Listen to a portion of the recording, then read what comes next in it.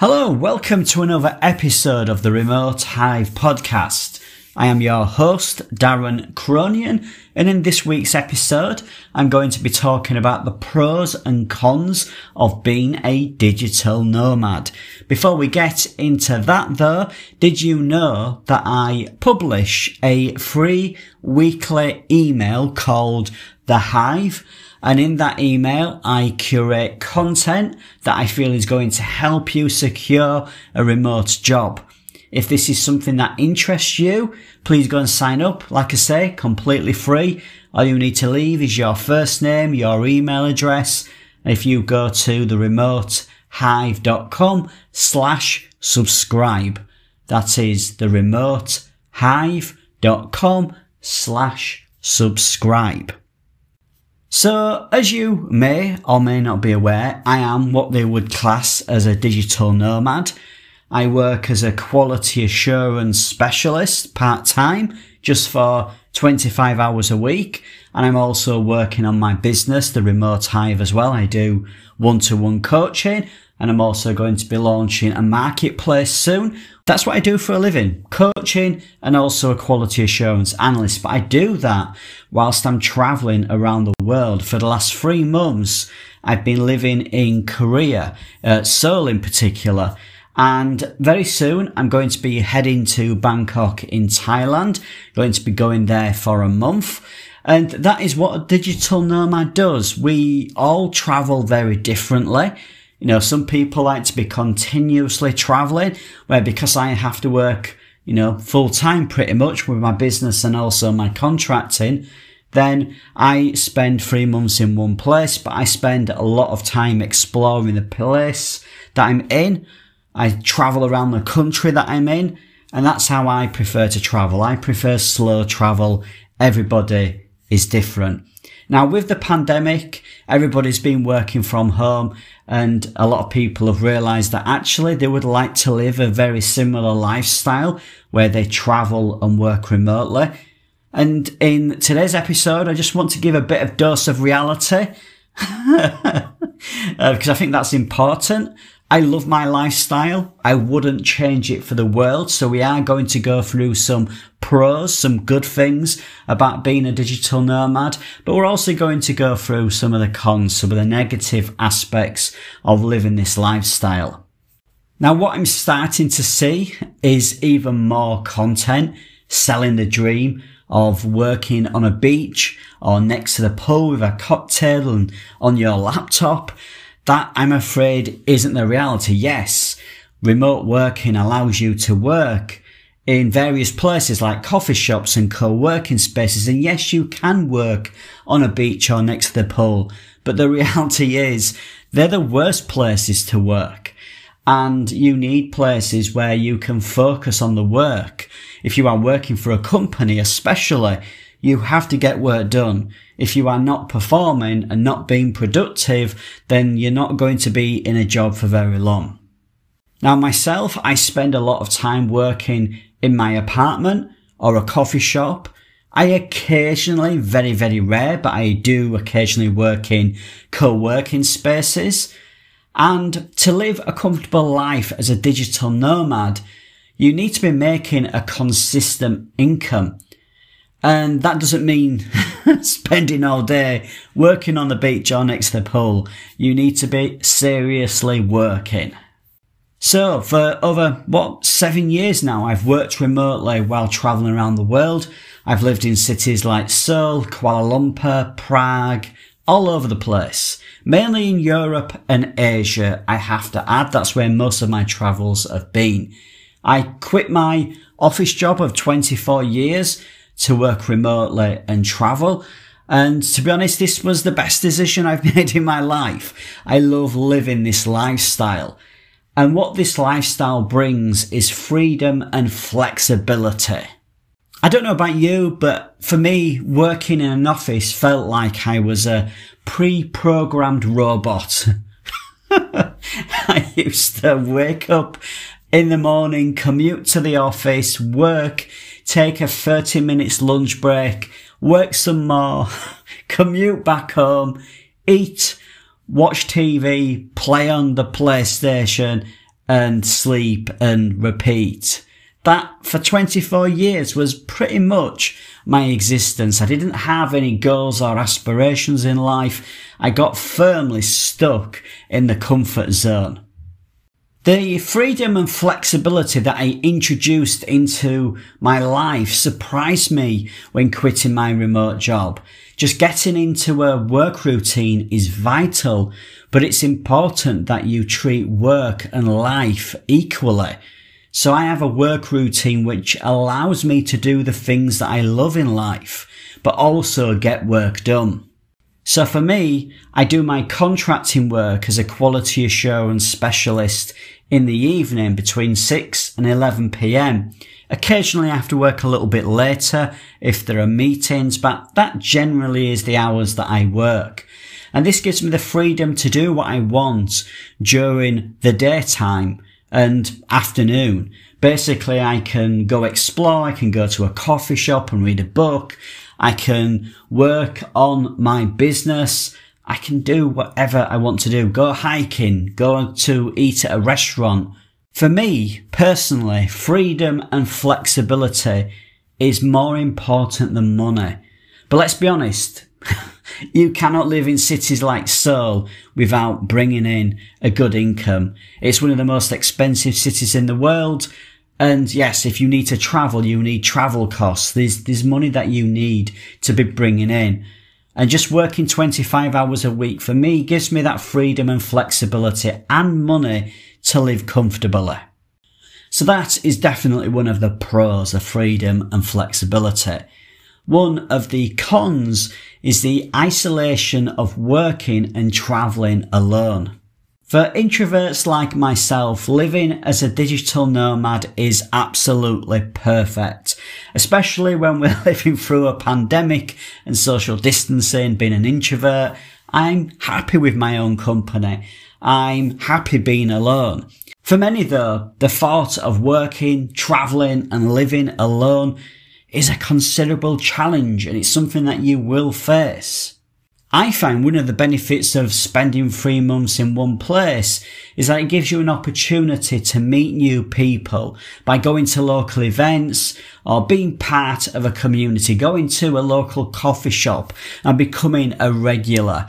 And yes, obviously in some countries the language barrier is a bit of a problem, especially in countries like Korea, but you always get by. It's totally possible to meet friends in countries where English isn't the first language.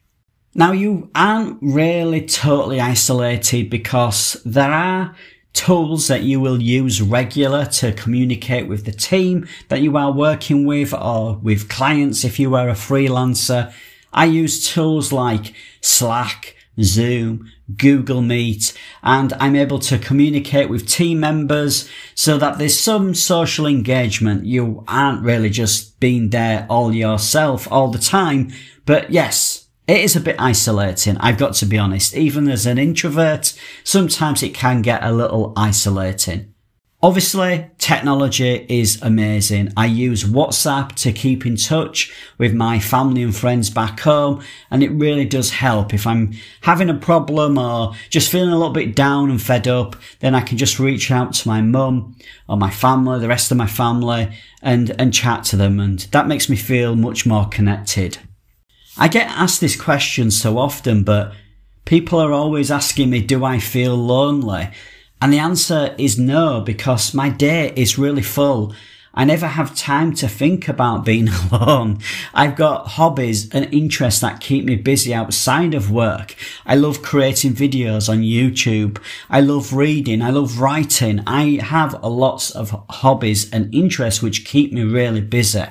It's really important when you're working remotely that you don't spend all of your time working.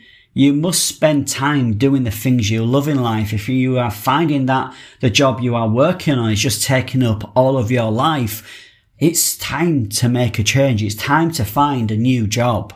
Next, a pro of being a digital nomad is just being able to experience the world that we live in. Travel, in my opinion, is the best education anyone can receive. You learn about different cultures and languages. You meet new people and discover just another perspective of the world. Then there's the food. I just love nasi lemak and Malaysian food. It's one of my favourites. I also like quite a few Korean dishes that I've tasted recently. And one of the best experiences is tasting unique flavours and cuisine that you've never eaten before.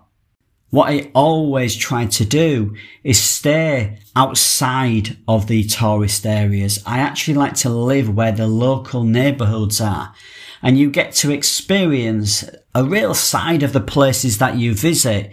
You'll meet more people and you'll not also pay inflated tourist prices, which, let's be honest, can be as much as double than what you pay locally. So a few, benefits of being outside of the tourist area.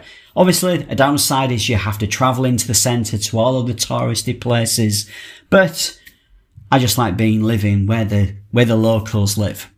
A con of being a digital nomad is that life can definitely be more stressful, and I don't want to sound whiny. I'm creating a list of first world problems, but stressful situations can occur as a digital nomad. Being prepared for these events will save you money, time, and help you avoid stress. So we'll go through some of these stresses that can occur. Obviously, banking issues are probably the number one stress. And a mistake that a lot of people make, especially when they're starting out being a digital nomad, is that they only travel with one method of payment, which is not a good route to go down, believe me. What you need to be doing is travelling with at least 2 debit cards, a credit card for emergency, and I also use a service called Wise, which is really good for transferring money. It's an online bank. I actually get the income that I make from my contracting into my Wise bank account, and then I can transfer it into different places for my tax and things like that. Now, if your bank card is lost or stolen and you only have one card, you are not going to be able to access any money, and you'll have accommodation to pay, food, and travel to your next destination. What I also recommend you have is set up Google or Apple Pay on your phone. That way you don't need to take your bank card out as much with you. Now, obviously that depends on the country you are in. Korea, for example, I don't think I've seen anywhere that takes Google or Apple Pay. I think mainly here it is Samsung Pay. Also, we use a T-Money card as well for convenience stores and public transport. But yes, it's definitely it's critical that you have more than one bank card, because you don't want to be in that situation where you can't get access to your money. Another area which can cause you stress, which is definitely a con of being a digital nomad, is that these travel issues that can occur. Flights can be cancelled. Dates of your flights can be changed. Times of the flight changes. Delays, big delays. And, if you've booked a flight and you were due to check into your apartment on that day and it's been changed to the next day, it just gives you a lot of stress. So yeah, travel issues can definitely occur. You could lose your passport. You could be a victim of crime. Your hotel could be double booked and you have no room. These issues do occur. All you can really do is just take these issues head on, deal with them, and find solutions for the problems. For example, I was traveling between Tokyo and South Korea a few years ago, and I missed my flight from Japan, from Tokyo, and I had to book another flight because I had accommodation to pay for. And yeah, you just have to deal with the issues that occur as they occur. A positive thing, a pro of being a digital nomad, is just being able to have options. We've talked about freedom and creating a perfect work-life balance. The same with flexibility is built around the work that you do. So to live this lifestyle comfortably, you need to be bringing in a regular income. So the ways you could be employed, you could be an employee working for a company. You could be a freelancer working for clients. You could run your own business and sell a product or service. Or you could be a contractor like myself. And all of these are great ways to bring money in so that you're able to live this lifestyle. I don't want to sound snobbish, but I like a certain level of comfort. I don't want to be staying in hostels. I don't want to have to be penny pinching. I certainly don't want to be living payday to payday. And that's really important. So yes, just really think about the kind of lifestyle that you want and what kind of work suits you, brings in the money for you to live the lifestyle that you want. So those are some of the pros and cons of being a digital nomad. If you have any questions, please do head over to theremotehive.com. I do have a contact us link right down at the bottom of the website. So get in touch if you've got any questions about becoming a digital nomad, or you can reach out to me on Instagram. If you go to the Remote Hive on Instagram, or you can follow me on Remote Darren. I've got 2 Instagram accounts. I know I've got way too many social profiles.